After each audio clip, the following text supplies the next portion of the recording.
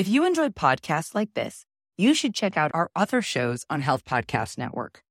For example, Medicine in America, hosted by Anthony Manson and Todd Harrington, shares the stories of physicians, other healthcare professionals, and industry leaders who are changing the way we deliver care. There's an episode that you should check out called Primary Care Reimagined with Subscription-Based Preventative Care Model. It's an inspiring call for a paradigm shift in primary care.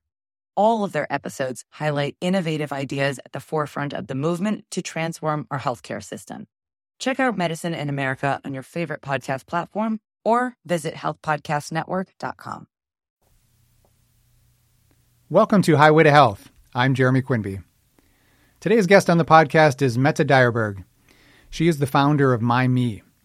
I got to spend some time with her at her place in Brooklyn. If you listen closely, you'll hear the honking cars and ice cream trucks in the background. Mette grew up in Denmark, and by the age of 14, she realized she was having a health issue which was later diagnosed as an autoimmune disease. At first, she didn't know where to turn. Her condition worsened through her 20s as she started gaining weight rapidly. She started working with a nutritionist and a trainer and was down to a strict 1,200 calorie a day diet and still saw no weight change. She sought help in New York and was led to see a team at UCLA because it was believed that she had a cardiac condition. In her early 30s, she was still struggling and flying back and forth between coasts in the U.S. and back to Denmark. While her doctors were happy with her numbers, she knew she was not getting better. Being an economist with an obsession for numbers, she started looking into the data, looking for patterns between what she was doing and her symptoms. With this, she was able to take an Excel spreadsheet back to her doctors and give them the evidence to prove that she wasn't a cardiac patient, which she had already suspected. This started her down a new path of recovery. She's been off medication now for 6 years and has developed a new way of helping people caught up in similar struggles.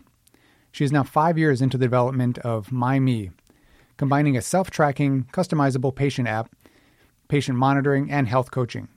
She has also come up with a brilliant idea as a payee to ensure that marginalized groups are able to receive this kind of support in the management and recovery from autoimmune conditions. I'm so excited about the work she's doing and so happy she took the time to meet with me. Here's my conversation with Mette Dyhrberg.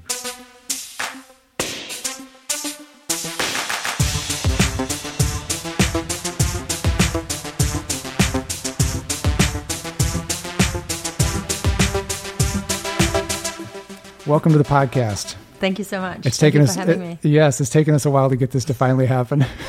That's the travel bug. We're both very busy. Yeah. So the name of your product right now, your company is MyMee? Yeah, so the idea is that it mimes you.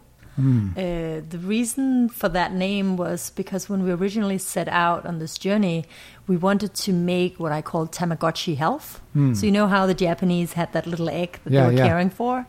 So instead of caring for a plastic egg, you'd be caring for your own health, but in that same manner. I like that a lot. We're not there yet, but that was the reason why we chose a Japanese-inspired name. The reason for MyMee, of miming yourself, was because as I went through my own disease and trying to solve it through the regular means, which was buying books that had, your disease labels on the front and trying to replicate them, one of the things that became very clear was that there was not one solution fits all, and that you really have to look at yourself as an individual and kind of mime what that is, and that's the core of where our name comes from. Yeah.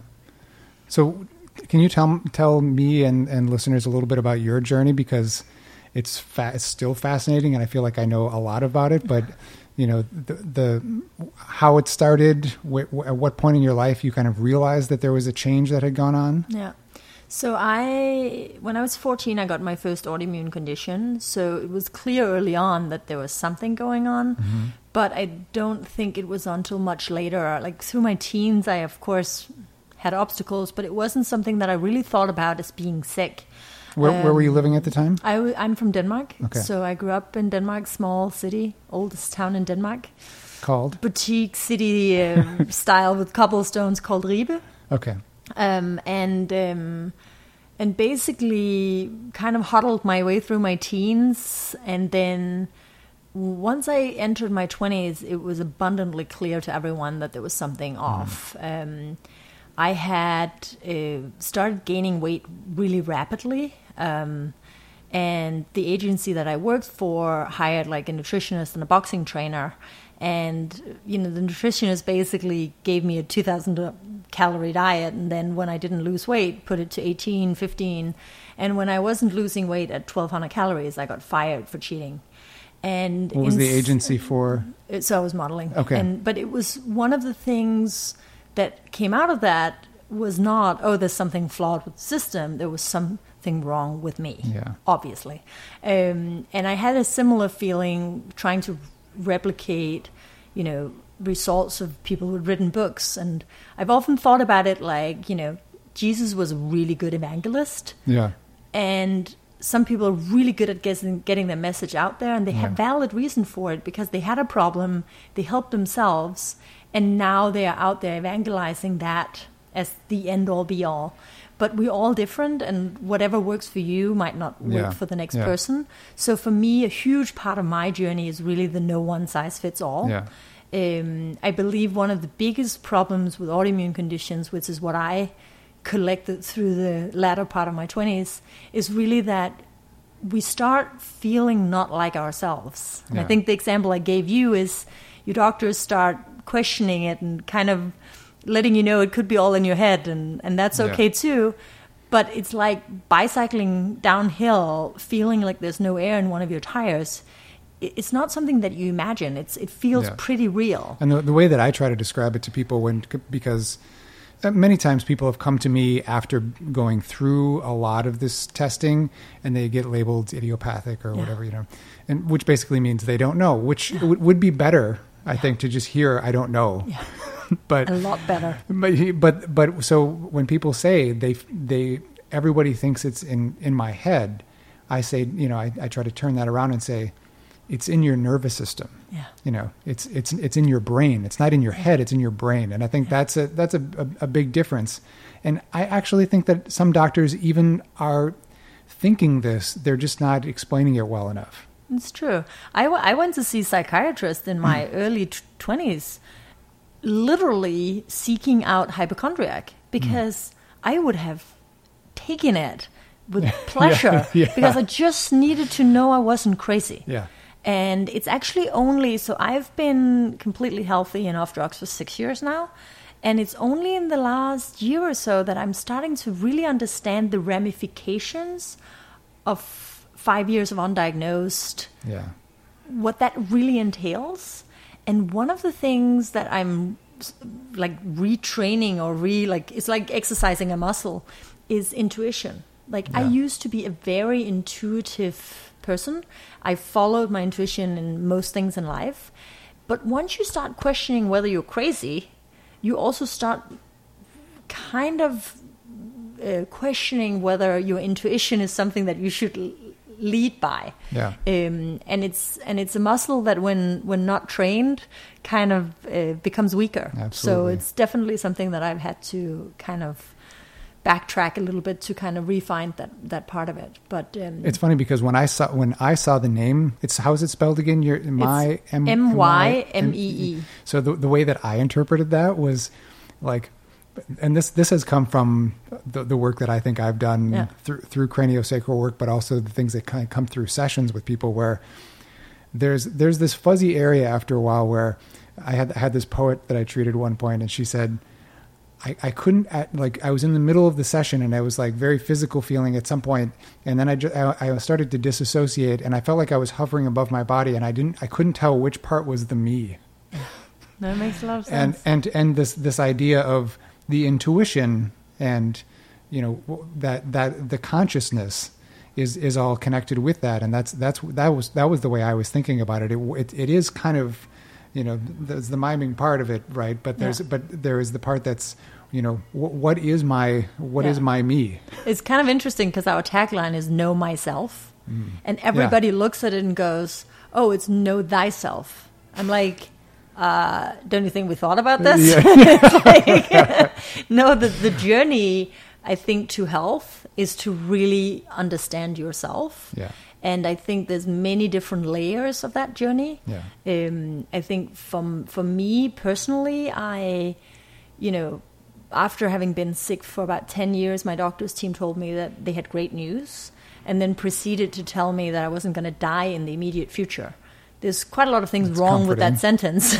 But one of them being that being overly optimistic by nature had kind of made me miss the point that how dire the situation really was. Yeah. So my response was actually, that's fine, what's the great news? And it kind of got exceedingly awkward from that moment onwards. For sure.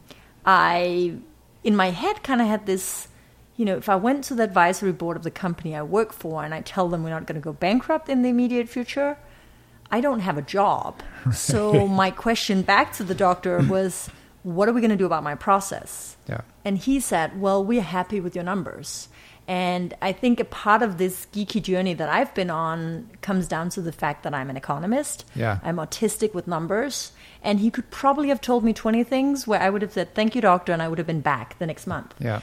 But numbers was just not one of them. It was simply unacceptable. And I kind of saw years of data kind of like in a flash by. And I was like, I might not die in the immediate future, but I'm not going to live a long, healthy life, whatever that entails. Yeah. And I basically was a disempowered patient, not knowing where to turn. I would love to say, I went home and I decided to fix myself. At what point was this? At what point in your life? So this was in my early 30s. Okay. Where were you? I was in New York. The doctor's team was at UCLA. So I think it's fairly... So were you traveling across country to do this? Or? Yeah, I think what happens with people when they get sick is that they, at least I did, you decide that if you have the best people and the best resources, then you have a better shot. Yeah. So I had a cardiac team at UCLA. I had doctors in New York. I even had Danish doctors. I thought I had my bases covered. Yeah. I would go to Norway if somebody told me that was where the next doctor... Were they collaborating at all? No, this was pre everything. It was like even the journaling that I did was in a notebook, and I was then transferred into Excel spreadsheets. And only because I had never done any, logging really before that. When you don't know anything about calories or, micronutrients or anything, you have to look everything up. Yeah. And by looking things up, you start noticing patterns. And that was actually the initial idea, was just a very easy, super simple homemade algorithm to look at the correlation between what am I doing and what are my symptoms. Was this all your idea? Yeah, this was just, it really wasn't something that I even considered a resolution at the time. Yeah. But when I 5 months later went back to my doctor's team and could prove that I wasn't a cardiac patient, it became very clear to me that, even though it was a non-medical person with an Excel spreadsheet, there was some value in understanding how the system overall worked. Yeah. That was missed by the doctors, and not because the doctors weren't well-meaning or wanting to solve your problem, but simply because nobody has the time in a doctor's visits to understand what happened in those 3 months since they saw you last. Yeah. So I think for me, it really came down to understanding the lifestyle component. I nowadays, I say, blood work might give you an idea of what is wrong, but it doesn't tell us anything about the environment that produces that condition. Yeah. I am interested in the environment. I'm interested in why is it that this person is getting sick despite trying these 100 different things.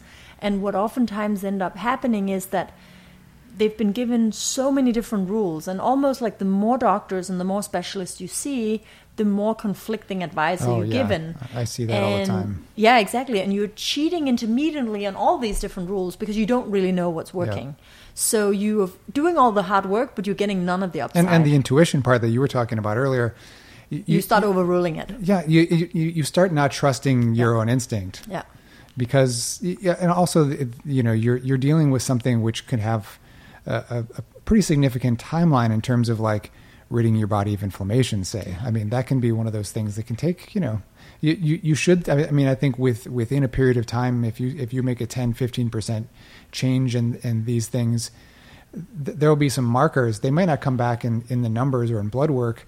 They might just be in other things, which is why I'm so happy to hear that you guys are like including coaching as part of this, and that they have someone that they're actually going to be able to talk to, because there's a lot of information. Like when I see somebody come in who's in chronic pain, they may still be telling me that their number is a 10, right?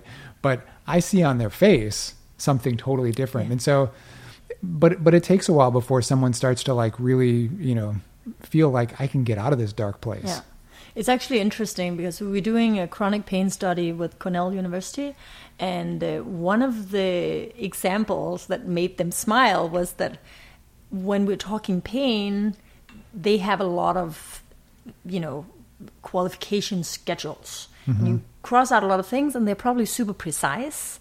But the way that we look at it is, as a human being, what is pain and what is pain levels? Yeah. If you're having a really good day, it might not be a 10, it might be an 8. Yeah. If you're having a shitty day, even if it was a 5 at noon, it's a 10 by the time he sees you. Yeah. So what we try and do is we try and actually identify pain as a discrete measure. So let's say you have arthritis and you're always in pain. Well, if you love your dog Lulu, mm-hmm. you might only walk Lulu on the days where you have less pain. So by tracking your dog walks, which is actually an activity, mm-hmm. and something that's a very different thing from getting down the rabbit hole of I'm in a lot of pain, I'll track it, and at the end of the day when I see how much pain I was in, I'm not feeling better, I'm feeling worse. Yeah. You're actually able to derive data and create an awareness, and I think the awareness around particularly pain is huge. Yeah, or just any kind of discomfort. I mean, because it becomes your hyper focus to get rid of, and so it just becomes your focus. Like that's all that's there sometimes, and so it's hard not to pay attention to it. Even I mean, I find a lot of people just develop this. It's like a type of PTSD almost. Yeah.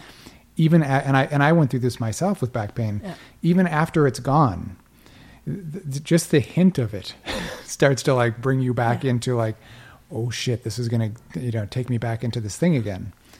I think you hear it all the time. You hear people almost go, you clear them of something and they go, oh, does this mean I'm crazy? Yeah. It's like a flash straight back to where they were. Yeah. I think what's interesting about pain is that people oftentimes make a lot of compensation and they're not aware of it. So it's like their day now is all of the things that they used to do, and then all of the things that they do not to feel the pain or preempt it. Yeah. And I remember when I was ill, I literally could not walk up a flight of stairs without panting for air. And the showroom that we had at work was this huge staircase.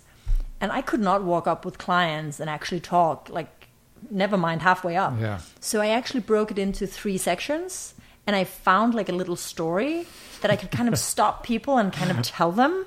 And then I could take the next third of the way. And that was how I managed that thing. Yeah. So as a part of, the health coaching today is really understanding and getting people to understand, where is it that you are compensating?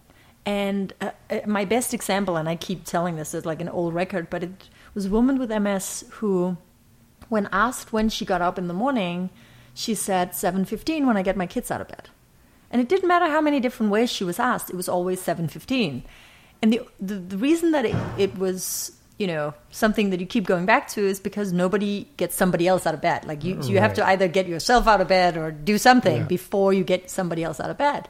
So randomly in the conversation I said, oh, by the way, what time's your alarm clock set for? And she goes, 5. Continue talking. And afterwards I said, oh, let's just go back because you have 2 hours and 15 minutes unaccounted for.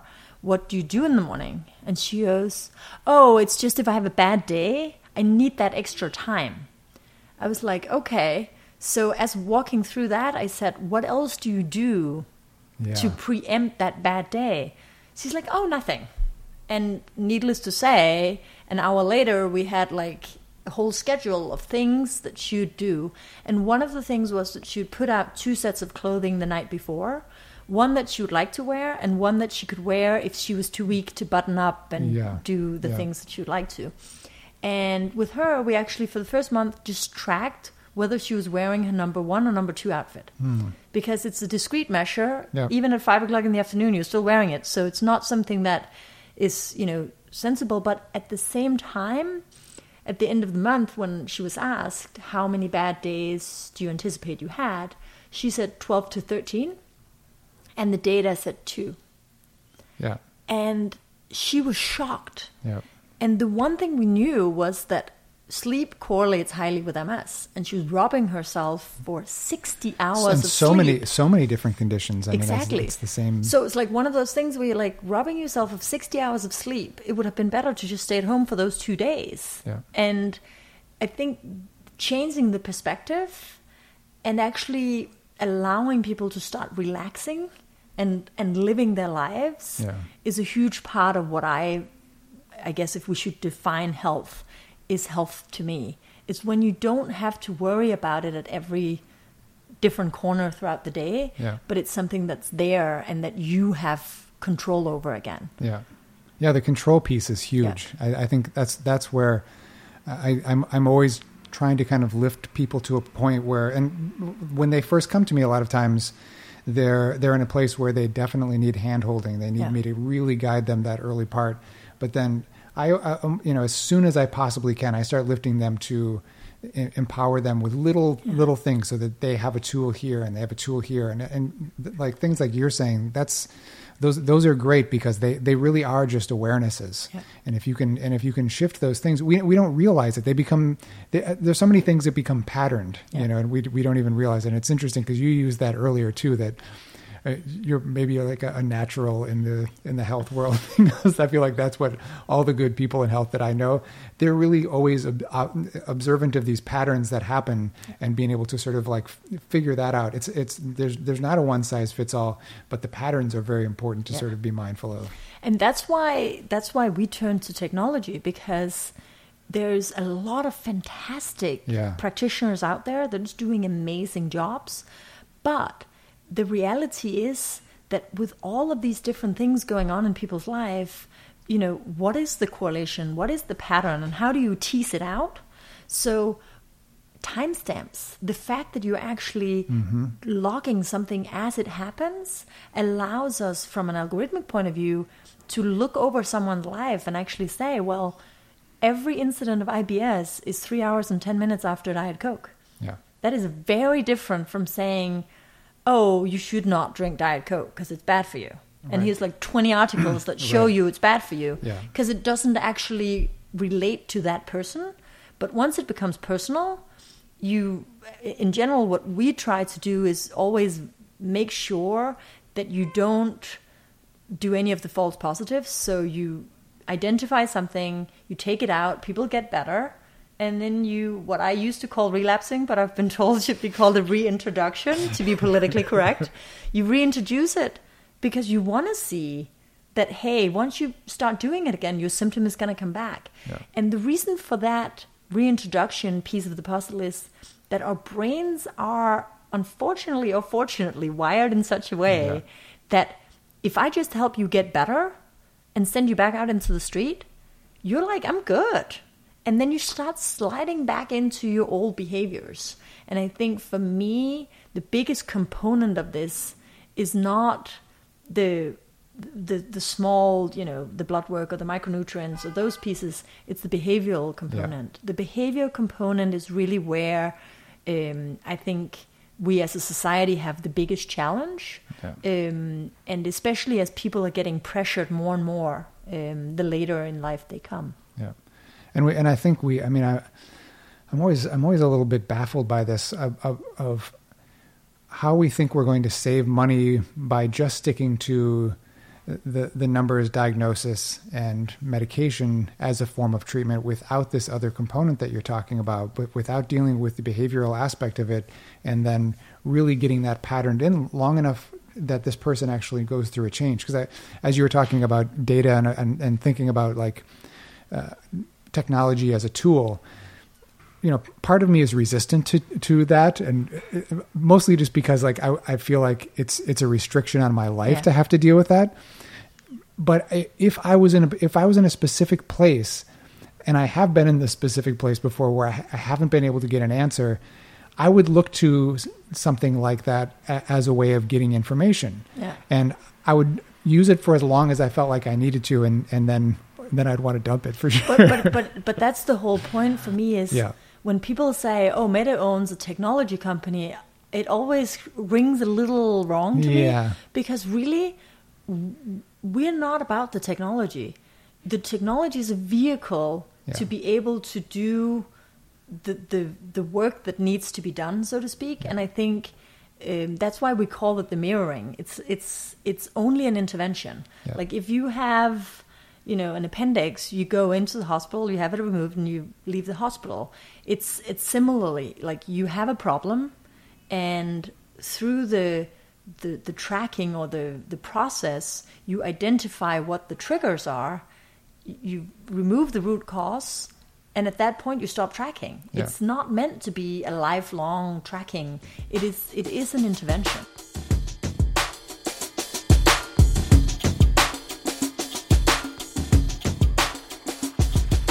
Yeah, so take us through what you're. So right now you're just working with lupus. Yes. So, and maybe for people out there listening, what is lupus? In case they're unsure. But then take us through what a process is for somebody once they come to you, and what their program would look like. Yeah.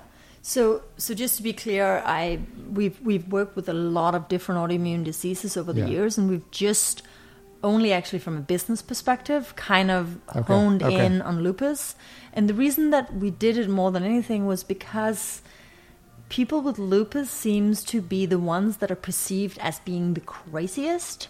And I believe the reason is that their inflammation levels is just that much higher. We actually see once you see, people actually identify their triggers and reverse their disease symptoms, that they change personality. Like you almost see them calm down in front of you. Yeah. And so for someone like me who felt like it was all in my head for, the first half of my 20s, it was very important that we took a subset that was women that were, in this case, lupus hits 90% women and primarily Hispanic and Black backgrounds, which means it's already a vulnerable group. Yeah. But on top of that, they're also the ones that are most likely to be sent away when they go to a hospital. Then once they get the diagnosis, the drug escalation is much higher on lupus than other autoimmune conditions. So for me, it was almost like, if we can save somebody, let's at least try and make it somebody that has been hit the hardest. Yeah. And that's why lupus was what we chose. Okay. I think. And what is lupus? What are the symptoms, and what are the? So lupus is like any other autoimmune condition where your immune system attacks healthy cells, but where the difference is for lupus patients is that it attacks your organs. So I think they say the average is between 3 to 5 years after diagnosis, you stop working. The route is pretty fast. You see people in their 30s and 40s dying from lung complications or heart complications and so on. Kidney failure is not uneasy. So it's a very vulnerable group from many points. And I think the way that our system is set out, it's you almost have this knowledge that when you have complex problems, there must be a very complex solution. Yeah. And I almost feel like, particularly with this subset of patients, is not the case. We actually very often find that there's two triggers that once removed or added, depending on what it is, people flourish in front of you. And that has, I think, been the most intriguing part about this journey, is that everybody is different, and that really by identifying the triggers. Initially, I remember having, a husband of somebody call and say, my wife has lupus. and they would talk to me for half an hour. And then when I had given them an example of, let's say, somebody who was, had their trigger be nightshades, they were like, thank you very much, I'll talk to my wife. And it was clear as day that they were going to go home and just eliminate nightshade. But the thing is that when we do beta testing, let's say on 20 patients, we actually have 20 different interventions. Yeah. So, and it makes sense, right? Because even if you had an identical twin brother who had the same genetic makeup as you, if you lived in different cities and you're married to different people and you had different, circumstances, you'd be eating at different times, you'd have different habits. Yeah, there's so many variables. There's so many variables. So I think the one thing that is very clear is that you have to hone in and more than anything, go after the low-hanging fruits. Yeah. And I think so often do you see people that are trying so hard on so many different fronts that they're unable to actually even keep up. And then you can kind of simplify. Yeah. And, my COO, as a part of the validation before he gave up his high-paying job and decided to go all in on this company, he gave me some patients to sort of fix. And one of them was his aunt, who had 4 different autoimmune conditions, who had pain every day, who had been living in that for years. And she had about 100 different dietary restrictions that she could think of. Yeah. But like I said earlier, she was kind of intermittently cheating on all of them. Yeah. And we ended up figuring out that there was 2 hard rules and 2 soft rules. And if she stuck to those 2 hard rules, she literally in 6 weeks went from having pain every single day to not having pain.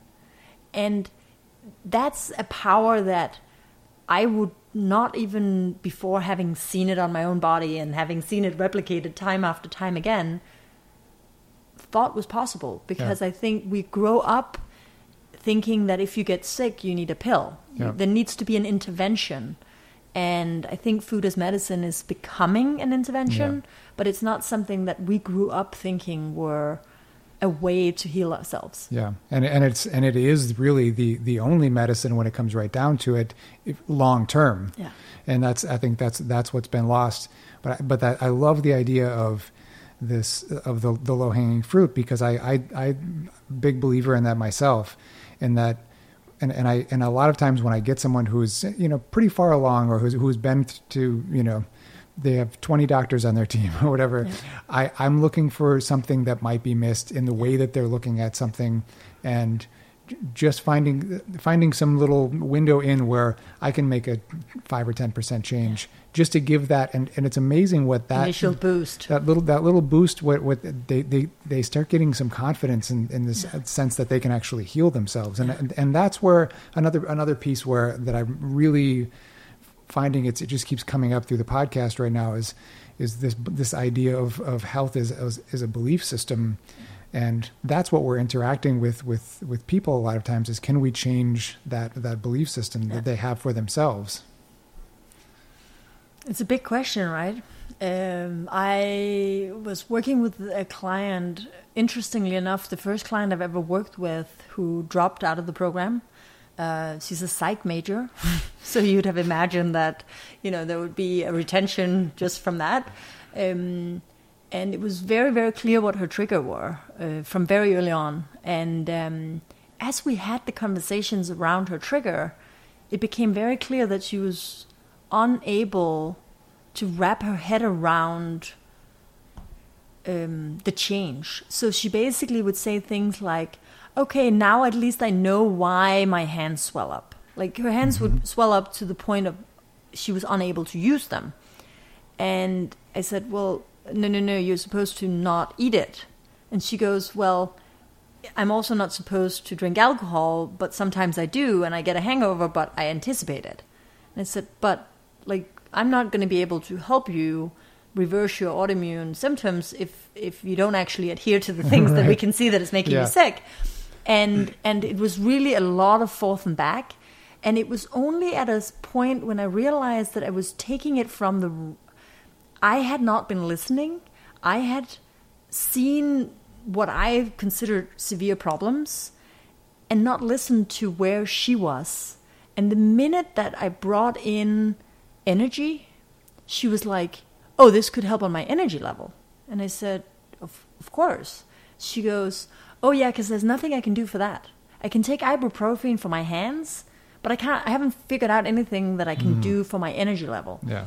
And it says something about how much of it is between your ears, in the sense that she obviously was not in a place where she was willing to really make that jump and believe that she could change something. And it's sort of like herself. we don't want to give up anything. No. But we want to gain something. So if you focus on what the gain is, it's an easier sell, right? It's definitely. I think the willpower hacking is where we are going to be, having our big struggles going forward. Yeah. Because we also live in a society where we want it all. Yeah. Like, we want to have careers till we're 45, and then we want kids, and don't understand why our ovaries are not like a 25-year-old, and like there's all these. And then we don't have the energy for the baby anymore. Like, please take it away. No, but it's like, it's an interesting journey, and I think one of the things that is very clear is people's need to have control almost is counterproductive when it comes to their own health, because anyone who's sick knows that you literally could go down and see your supermarket cashier, and they will have a good advice for you about how you could change this. So if you've been sick for a few years and have a few diagnoses and a few specialists and so on, the amount of good advice, well-meaning advice, that you now have to remember and adhere to becomes so overwhelming that it's quite often that, like you said, you find that window into things that are so obvious but completely lost in the amount of noise. Yeah. And I think with anything, if you can decipher the actual problem out of all the noise, and that's what the technology is really used for, is really not so much for anything else, but kind of like guidance as to what is either not out of order, but like sometimes that's also the case, but more like unexpected, or like we are really more than anything is looking for dissonance. Yeah. So if somebody has, let's say, a bowel movement Monday through Friday, but they don't have it on Saturday and Sunday, like, what are you doing on weekends? Yeah. I might not have any data on what it could be, but I see something in the data that allows me to ask a question so that we can unravel what could it be. Yeah. And I think for us, we've landed on this combination of active tracking and health coaching. And the reason is that we believe that creating, we call it pay attention technology, but really more than anything, paying attention gives awareness. Mm-hmm. And I think the awareness combined with an interaction with somebody else is how we can create the results. But we need the data to understand the correlations and be able to pinpoint the triggers. And where do you think their awareness is coming from? Is it from the tracking? Is it stuff that they're having to write down? Is it the meeting with you with the data, or how? So there's a lot of it that comes down to having the data reflected back to you. Like, the first thing that people see when they say that, like, see their first data, is, oh my God. And then it is followed by, do I drink that much coffee? Do I not eat any greens? Do I not sleep? Like, whatever it is that we're looking at. Yeah. Most people have what I call like a doppelganger. Yeah. We kind of think we know how we live. For sure. And then there's like this other thing next to us that's kind of doing all these, other things that we thought was kind of exceptions. But it just seems like that exception of, let's say, coffee or whatever, just snuck in there like 6 times every day this past week. And at what point do you meet with them to go over that? Like, how long do you track for? Yeah. So the program is a 12-week program. Okay. The first 5 days, we basically just get a baseline. But more so, it's also a way to teach people a new habit. Yeah. And we ask everybody to take a picture of everything they eat for 5 days. And that alone can be a struggle for some people. Yeah. Well, my phone ran out of memory. I couldn't shoot the weekend at all. So, the first thing is really just having people take a picture. And some people come after those 5 days having not thought for 1 second about what they snap photos of. And other people come in after 5 days and they're already like, I feel that my Crohn's is heavily related to gluten and strawberries or whatever. So, as you know more than anything, it's like every single person is so different, both in terms of personality and style and all sorts of things. But that's where we start. And that's when you have what we call the onboarding. The onboarding is a very loose, structured hour with a health coach, where you really want to get a good grasp of when was it you started feeling off. Yeah. And I'm saying feeling off because it really is not necessarily when was you diagnosed. Right. Most people, go 5-10 years before they got diagnosed. Yeah. But trying to understand, was it like a life event? Was it like, I had one woman who told me that she had been on crutches at the age of 8 with inflammation around or water retention in her pelvis. Mm-hmm. And in that case, there's 100 questions I don't need to ask her because it's clearly dietary related and there's an inflammation.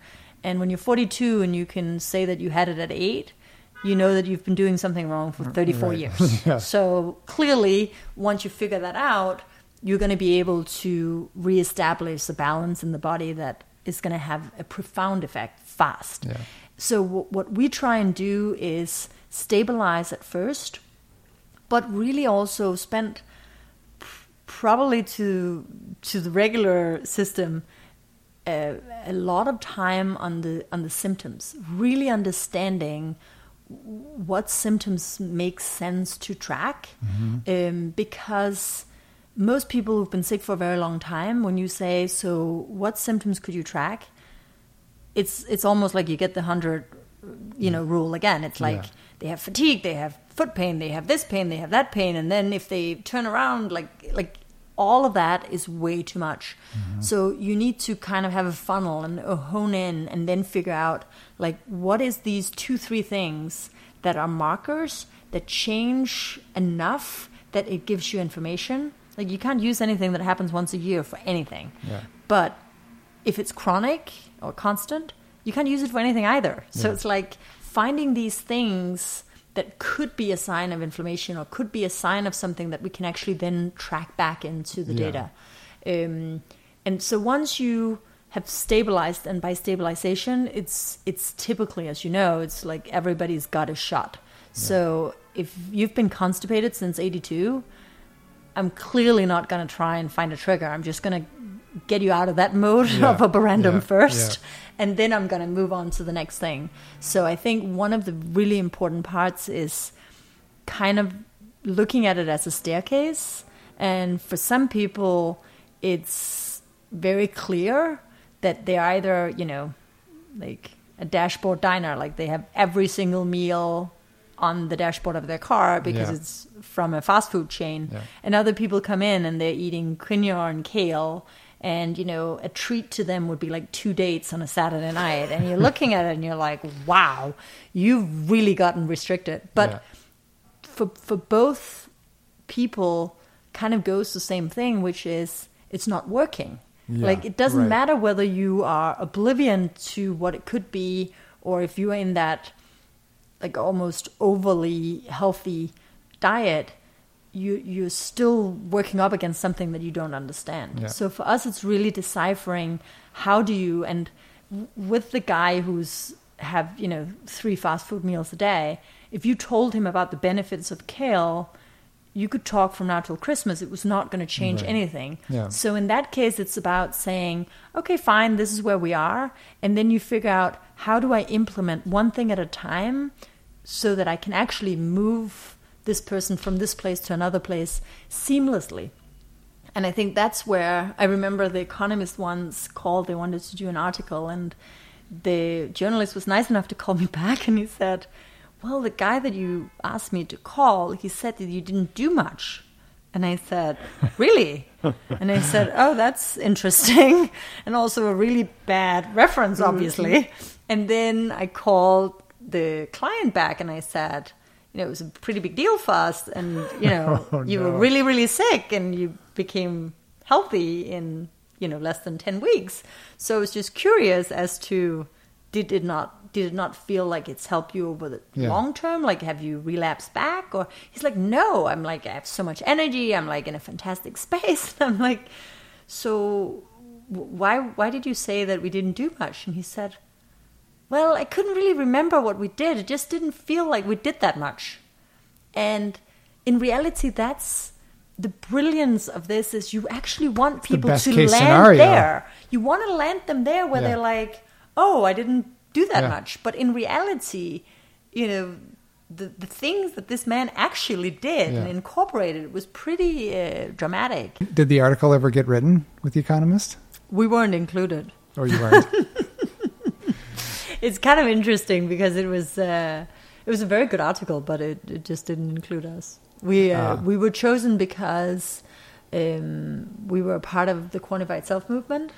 And it had some heydays where everybody in the world was interested in quantified self and this self-knowledge through numbers.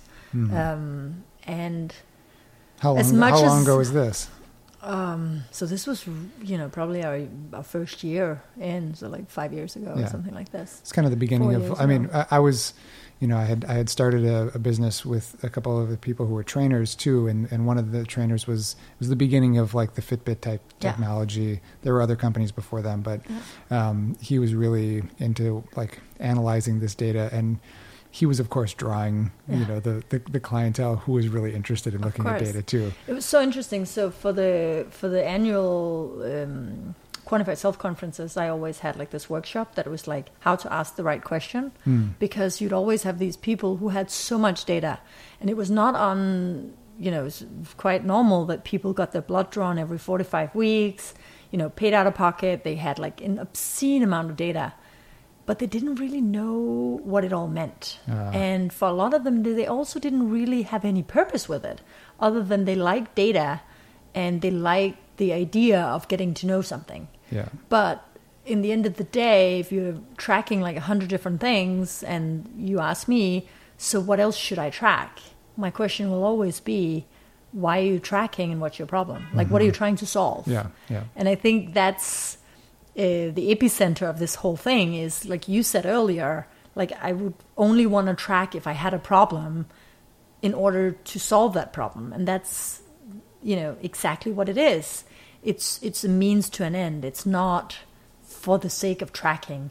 So the quantified self movement, it's still out there. I still love it dearly. It was family for a long time when we were perceived as being really fringe with what we do. Yeah. Luckily for us, the world has kind of moved with us. And when we originally started out, I remember, when Stanford University had their Medicine X conference, the first year we had like a day of like a quantified self or self-tracking, like track the day before it started.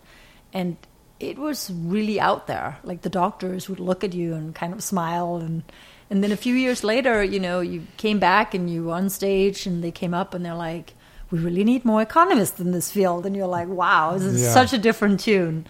But for the quantified self movement, it never really took off as such, and I don't think it was intended to either. I think it, in my opinion, it was a success. Yeah. I think it changed the way we looked at the world, and if you think about it, any good movement, if you can actually make that happen, if you can see the validity of something, even if it's, because I'm sure there are some people who would disagree with my idea that I only want to be tracked to sort of solve this problem, that it should be continuously tracked, throughout my entire life.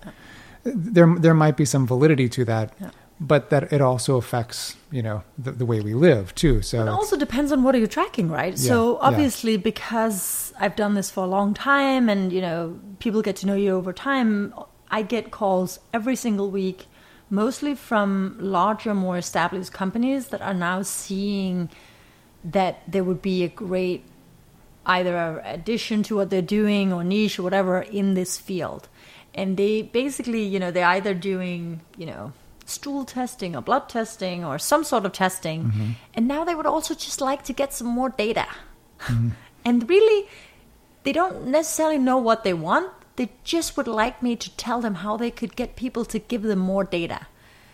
And my question always is, what are you giving them back? Yeah. And they're like, well, initially not so much, but like once we figure out what it all means, then we would be able to tell them all sorts of things. And I'm like, well, that's actually not really how it works. Because for anyone to do something, there has to be a motivation. Yeah. And if I'm just being told that maybe at the end of you doing this for the rest of your life, we can cut you off, whatever, it's not going to happen. And it's also one of the reasons why I was so adamant early on that I love the idea of preventative medicine. And I think, there's nothing more honorable in healthcare than preventative medicine. I'm just not a huge believer in preventative medicine. And people always... It feels like I've just killed a puppy in front of them when I say that out loud. Yeah. But it's not that I don't think it works to prevent your health and do all the things that you could do. It's that I don't believe people are very good at that trade-off. That is, 20 years down the lane, you are potentially going to get cancer if you don't do this. People are very good at immediate things that are right in front of them. Yeah. And I think that's why, people are getting married or losing all their weight. Like, all of a sudden, the 10 pounds that they couldn't lose for 10 years, like, that dress you showed in front of them and, like, boom, there you go. It wasn't the knowledge that wasn't there. It was the motivation that wasn't there. And I think, particularly in this field, preventative versus reversing is a big thing because people don't want you saying you can reverse disease symptoms, but the fact is it is possible. We see it all the time. Yeah. And I think that's important. It's important for people to understand. I mean, I think we start getting in this mindset that when it gets too far down the line, that's just it. Yeah. And I think you're right that the motivation sometimes is lacking at that moment. Yeah. Or, the habit or the behavioral, habit or pattern or whatever is too ingrained. Yeah.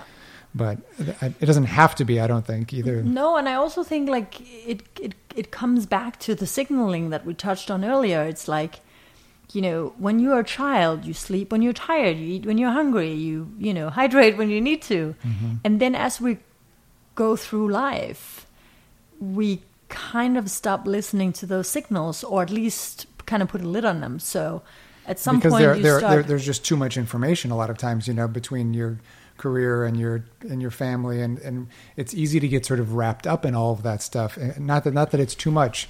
It's just that the priority has changed, I think, in the way that we've sort of totally like your boss tells you to stay in the office till 2, it will require 6 espressos, and it might not actually be the best thing for your body. Right. But hey, it's a one-off. And then all of a sudden it might not be a one-off, or it might be something else that you add on to that regime. And all of a sudden it's like you're yelling at your kids and life starts to spiral. And it's just a lot of bad choices. But it also is you not listening to your body. Yeah. And I think that's probably one of the things that I'm the most fascinated by, is that as we've gone through this work and really started peeling the onion, what we can see is what starts out as somebody who's healthy, who starts just feeling a little sluggish. Mm-hmm. They go to their doctor and their doctor says, it's seasonal allergies, here's a prescription for Benadryl and off you go.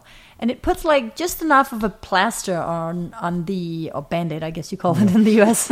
You put enough of a Band-Aid on that you don't feel whatever it was you were feeling before. And then you imagine that now the problem is over. Yeah. In my opinion, what happened there was the first mistake, because you had an underlying issue that you didn't treat. You just kind of subdued it. And the next thing that happens is that the body does not stop signaling. It just turns up the volume. So at some point in that equation, you now, maybe are starting to get other drugs, immunosuppressants, and the louder the signal gets, the more drugs you add on to it, because as we said earlier, complex problems require complex solutions. So here you are, now you're on a mollo cocktail of drugs, and the body starts yelling. And it sounds weird to talk about flares in that mannerism, but it kind of makes sense that that's the nature of these.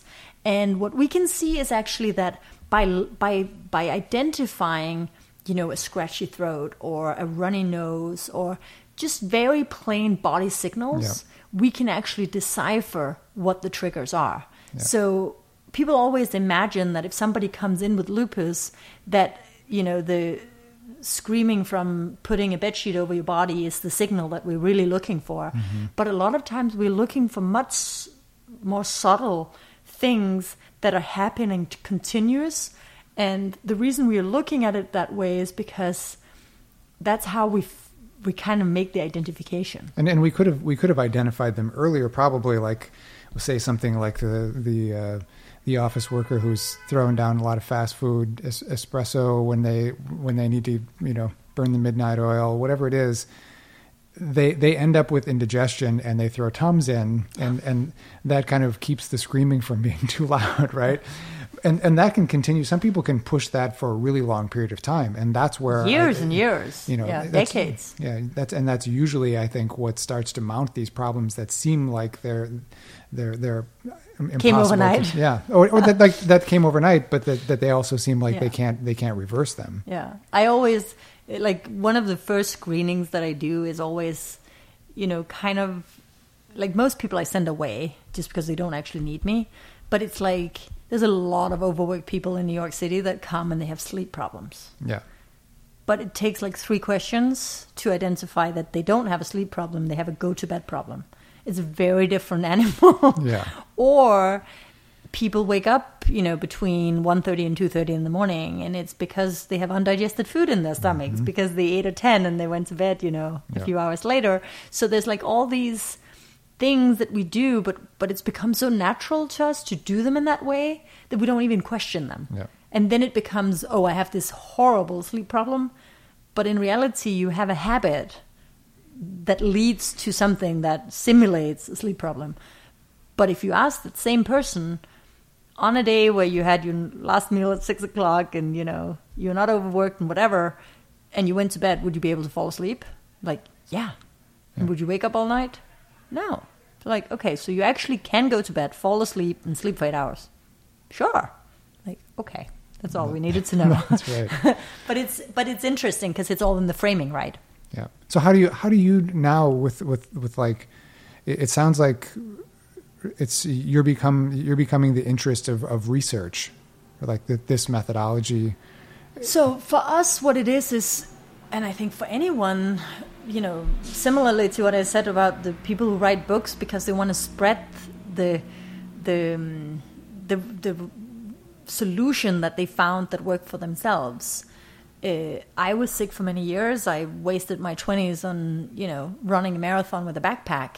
And once you can put that backpack down and have a completely different quality of life, with the ramification that it has, that you didn't have, an average life, in the years where a lot of formation also happens, I think it became extremely important for me to ensure that if we can make changes, and I am fully aware that a Danish girl from a small city in Jutland, Denmark, is not going to come to the US and change healthcare overnight. Right. But if we can put a ding in it, if we can show that there's a way to change this and make enough proof that that's possible, then I think I've succeeded in my journey.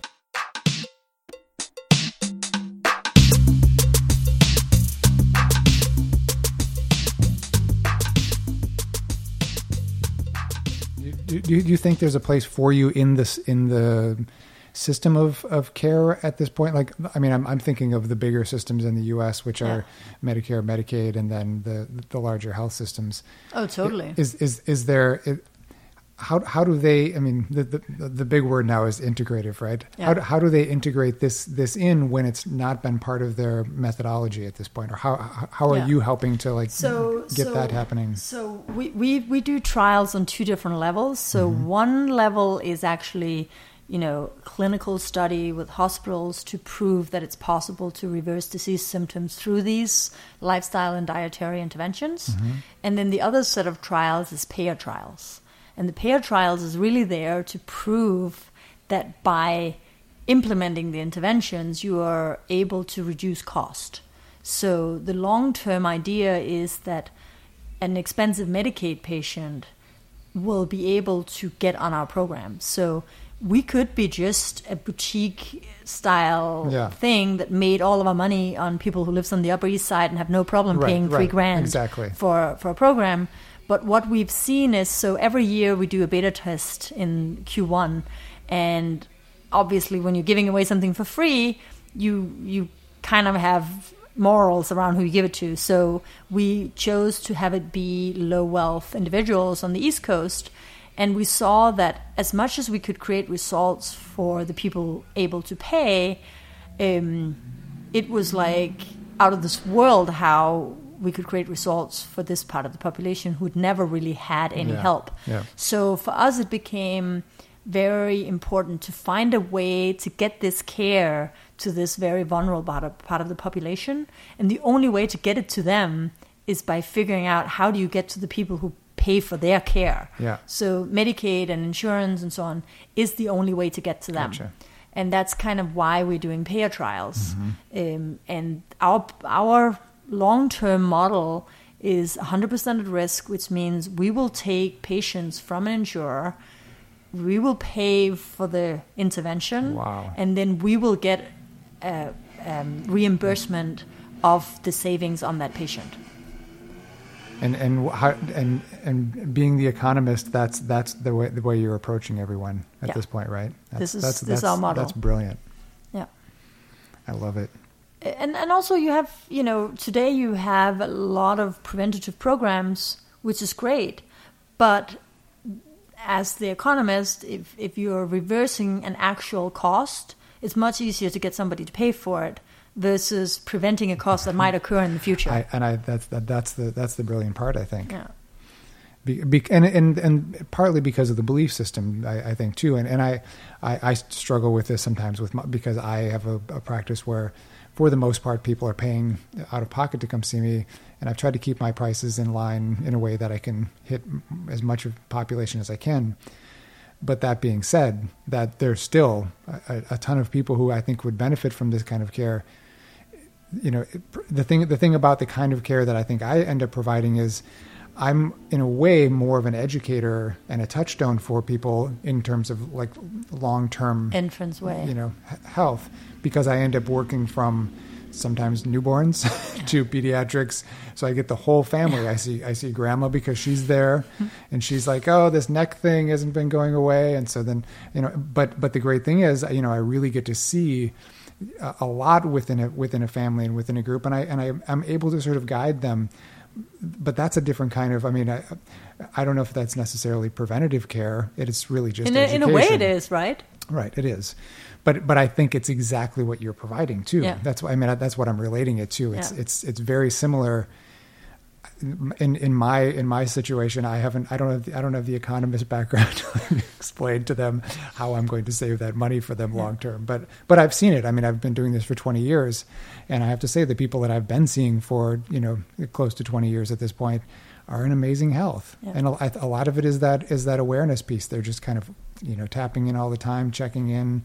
And I also have a network of people that when I see something come up with them, I know them very well, and I can say, maybe you should talk to this person. Yeah. It reminds me of what a good doctor was in like the 50s.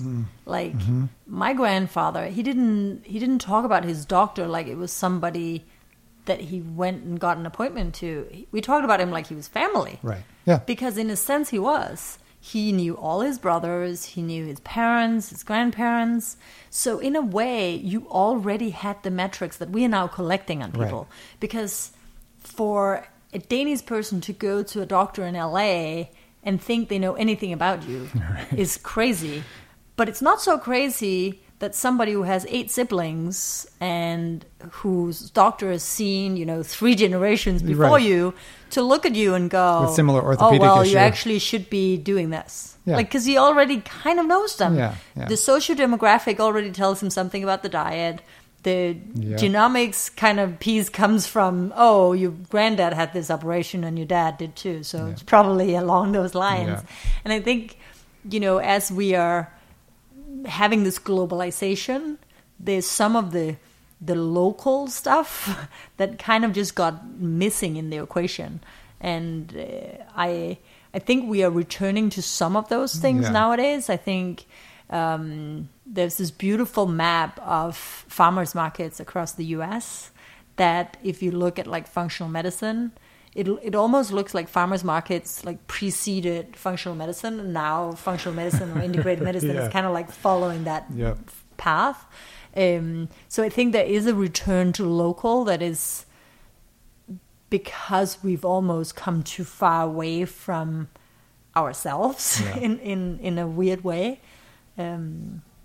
But it's interesting to see where we are and how we're going to get from where we are to the next place, right? Well, and working with Dr. Aaron, like who's younger, he's 13 years younger than me, but he's had a pretty rich career even at this point already, especially like getting into health tech. But I think where I and I've seen this with some younger doctors at this point now, that he was looking at my career and I think kind of in awe of one of the first things he said to me is, "You get to spend 60 minutes with someone." It's like everybody's dream. It's the kind of information that you get from those 60 minutes in an ongoing way is really the part that becomes the value over time, I think. But I think there's a need to find a way on their parts that they can actually have that kind of lifestyle within their career too, because it's just like so fast paced. They're seeing 40 to 80 patients sometimes in a day. Yeah. It's just too much to really look at all this stuff. But I think that's also why we're seeing the shift into functional medicine. Yeah. So just for the listeners, so functional medicine is identified as, instead of prescribing medications, you try and get to the root cause of what is wrong. And typically, a praxis who is practicing functional medicine will see you between 60 and 90 minutes the first visit, and then 30 to 45 minutes on every visit after. So it really is more about getting to know you, and it's a very different model. But I think it has a lot of legs. Yeah, and I see it's another form of education too, in terms of what could be the potential of using nutrient. Again, we could call this preventative medicine, but it just should be our medicine. It's just that this is what we run on. Yeah.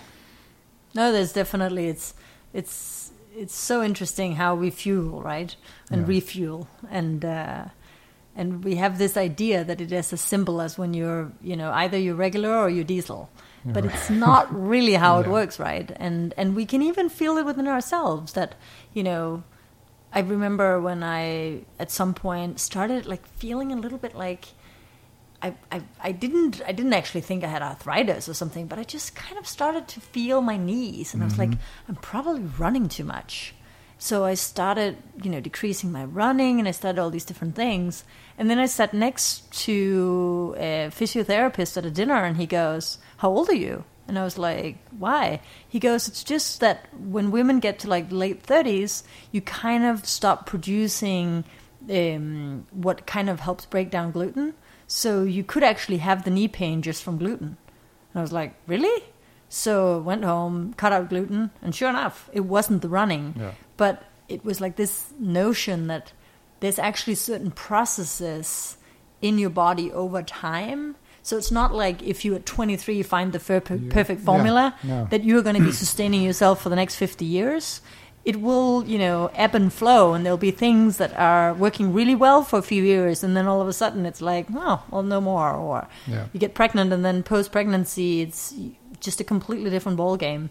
And I think it's natural and it makes sense, but it's why it's so confusing, and it's why we haven't gotten a grasp on it yet, essentially. Yeah, and the endocrine system is just a complicated thing, and it's evolving and changing as we age, and in some ways it's doing its job for us. We're just not listening. Yeah, exactly. It's so interesting because I always laugh about the fact. So in Denmark, when you take your driver's license, a part of the driving test is that they open the hood of the car and they make you explain how does a car work. Yeah, and I always thought, well, now I know how a car works, but I still don't know how my body works. Because I remember Alejandro Junger in his book Clean lines out like 12 hours between your last meal and your first meal. And I was like shocked. Why didn't nobody tell us this? Yeah. Like that there is, the moment you put something in your mouth, there's 8 hours of metabolizing and then there's 4 hours of detoxification. And you have the most sophisticated system in the world called the body doing this free of charge. It's just a matter of that piece of information just never really reached anyone. Yeah.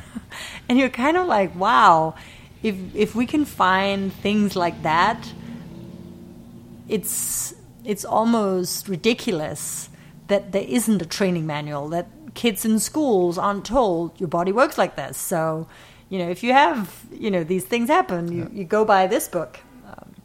I agree. And I think there are some very basic things that kids can learn. I've one of the things I'm going to start doing with the podcast is doing some interviews with my son. You can listen. I've got one up already, but he's almost 14 and he's a pretty aware kid as far as, what he wants to put into his body or how he feels. And he's very good about his sort of like the rhythmic part of his day. He's like 6:30, he's up, ready to go, and he's down pretty easily. But he's got a really good pacing about like how he's eating, how much he's eating. He just never eats a lot of food, and I think some of it is just the way that we've done things unknowingly because we've just got to. You of course you model what you see, right? But there was a point in my life in which I made some very, around the time that I was having chronic pain, where I made some very distinct decisions based on what you're talking about. Yeah. And, some of it was really probably in a way some early functional medicine models, but I mean, even that is just old medicine in a way too. So, and I think learning how the body detoxes is one of those things that I should probably have someone come do another podcast on just that, because I think it's an incredible tool that you can use that is very simple and totally free. And also the thing is, detoxification again is like you're saying, you have to have somebody come and actually do a whole podcast on it, because one of the biggest problems is that people go straight from junk to detox. Mm-hmm. And that's worse than not doing the detox in the first place. Yeah. Because if you haven't pre-detoxed your body, you're going to have so much toxins going straight into your bloodstream that it would actually have been better not doing it in the first place. Yeah. And that's where it gets complicated, right? Because what is a junkie diet, and like what is a pre-detox, and like how do we take this from there to the next place? Yeah. And even the idea that I think there's more information out there about this now. I think in the past we thought of fasting as something that needed to go on for like multiple days, rather than just the way that you pace your day in terms of, allowing for that processing to go on in your body, so that you're not just kind of compounding one thing after another that your body's going to have to process. It's a very simple way of looking at this. And again, I think there are experts out there. I'm certainly not one of them about this process, but I play with it a lot. Yeah. And I definitely, I'm a big believer in fasting. I'm not a big believer in, 72 hours on water. Yeah. I'm a big believer in, the different kinds of fasting, intermittent fasting. Like in the UK, they have these 5-2 and like this different ways of people doing it. But we're seeing, particularly with cancer, the ketogenic diets, it's amazing what results that you can create. And in many ways, a lot of these things come down to the basics is you want to reduce inflammation and you want to boost your immune system. And it doesn't really matter what your problem is if it involves those two.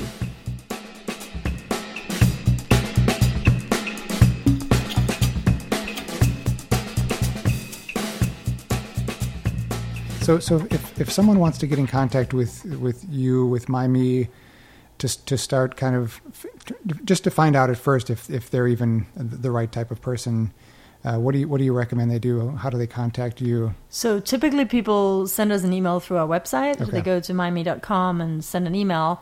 And then and that's MYMEE.com? Yes. Okay. And I think more often than not, I'm so curious that I end up calling people the minute something pops in. And of course, I can't always do that. And then one of the health coaches will call people. Yeah. But we basically... You're very responsive, by the way. One thing I've noticed about you. It's when you do something you love, it's kind of like you want to be able to... and I have a lot of conversations with people who don't end up being customers of ours. But I feel it's a part of it, right? It's like some people might not be ready for that step right now with us, but they might have planted a seed or two so that when they go on and do the next things that they do in life, all of a sudden they, get to a place where they start working with somebody else, and only because we had that conversation, right, did they get there. And I think it's an important part of being in this space of healthcare. Is also why it's been so fascinating having the conversations that you and me have had off the microphone. Is basically every time you take different skill sets in this space and have them cross, we all learn something. Yeah. And for somebody who is still in that space of super sick or super confused and confounding or whatever that is, they know nothing. So it almost doesn't matter if you show them a bit of compassion and show them that you can relate, and then tell them your story or a story of somebody who is in a like-minded situation to them. Yeah. That alone will give them a boost into the direction of, I can reclaim the power over my own body. And I think in the end of the day, we touched on it earlier, that control piece is the biggest thing. Yeah. If that's the only thing you can give people, then bottle it up and give it to everybody, because it is where the mind shift ends up having a solution, because all of a sudden you cannot not do something. Right. And are there any other resources like you for any other conditions that you're aware of?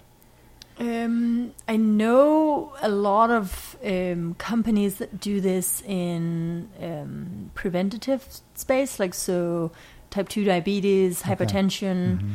I don't today have anywhere I could send people with the particulars of what we necessarily do. I think it's still fringe. I know a lot of companies that are looking into it. I know a lot of companies that are doing trials. So my guess is in the next couple of years, we'll see a lot of companies like ours out there. Yeah. So what we do is now, actually, it has a name. It's called digital therapeutics. And it's this notion that we can actually, with technology solutions, replace drugs. And it's still unclear to the world, where does that line go? What can we actually alleviate and what can we not? And I think the trials and the different companies entering this space and the different diagnostics entering this space is going to be helping validify that. Because I can imagine the data that you're going to gather through this, it's going to be hard to deny. That's the beauty. We really, one of the doctors that we're working with on another lupus trial is originally Eastern trained and then is now practicing Western medicine. And when I originally called him, I said, we're basically just doing what you've always done. And he smiled and he's like, what do you mean? And I said, in so many ways, it is the packaging of old medicine and then a new delivery. Yeah.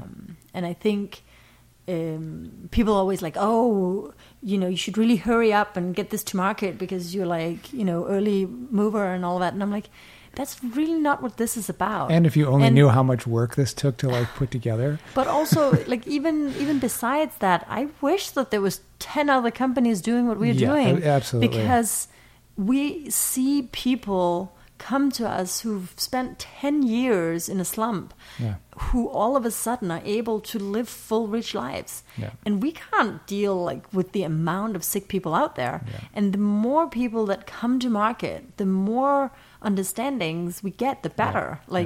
There's Terry Walls, who does the Walls Protocol of Reversing MS. Mm-hmm. There is, I'm blanking on his name.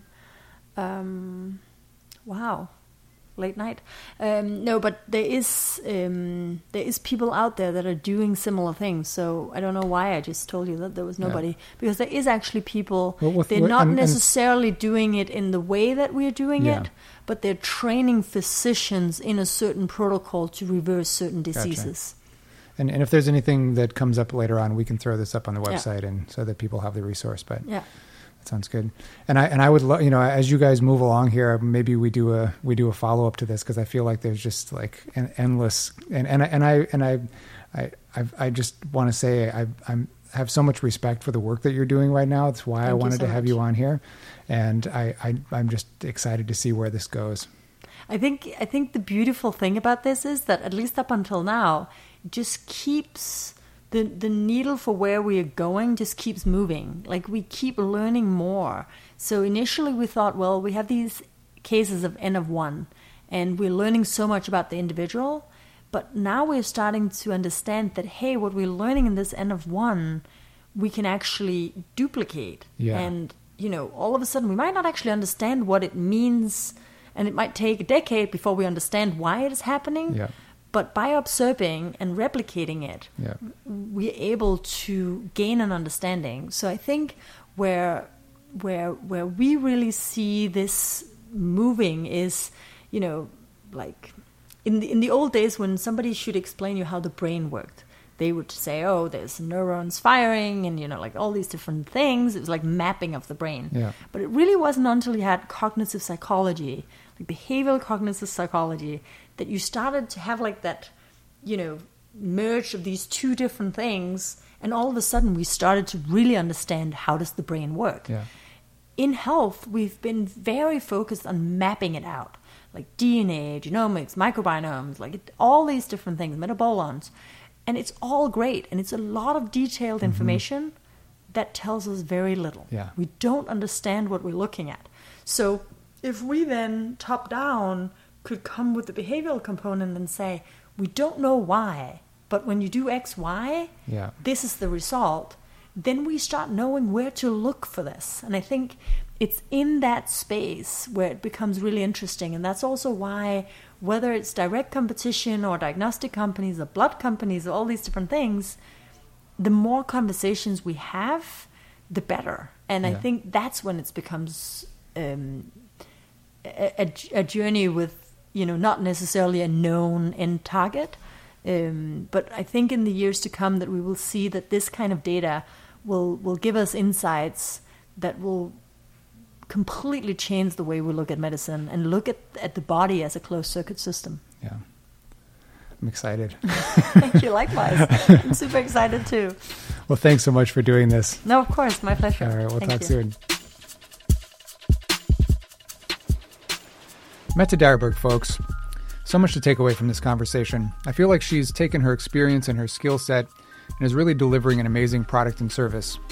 And the decision to focus on lupus for the moment, especially considering the marginalized group it tends to affect, a group who too often does not have access to quality care and in such a specialized way. And it's brilliant that she's figured out how to get paid for this work as well. I think this could be the future of care coverage. She also hit on a couple of big themes that keep coming up in this exploration of what health is on the podcast. One is that food is really the only medicine. Well, I shouldn't even call it medicine. It is our source. We have heard 1,000 times that we are what we eat, but it doesn't always sink in. Food and water are our life force. And add love to the formula, of course. Pharmaceuticals do not make us more well. They can only slow the rapid decline in the case of disease at best, and their use is often coupled with complications. And finally, a thought that has stuck with me since the conversation is that health is, as Mette puts it, when you don't have to worry about it through every corner of your day. It's its own kind of freedom. We don't always get to be completely free of discomfort or disease, But when we are well enough, these challenges don't occupy our mind space or overly influence what we do with our days. Health is a precious commodity. Thanks again to Mette for taking the time to meet with me for this conversation. Let me know what you thought of this topic and conversation. My email is jeremy@highwaytohealthpodcast.com. Thanks for listening. Be good to yourself, be kind to each other, and take care of your planet. Be well, my friends.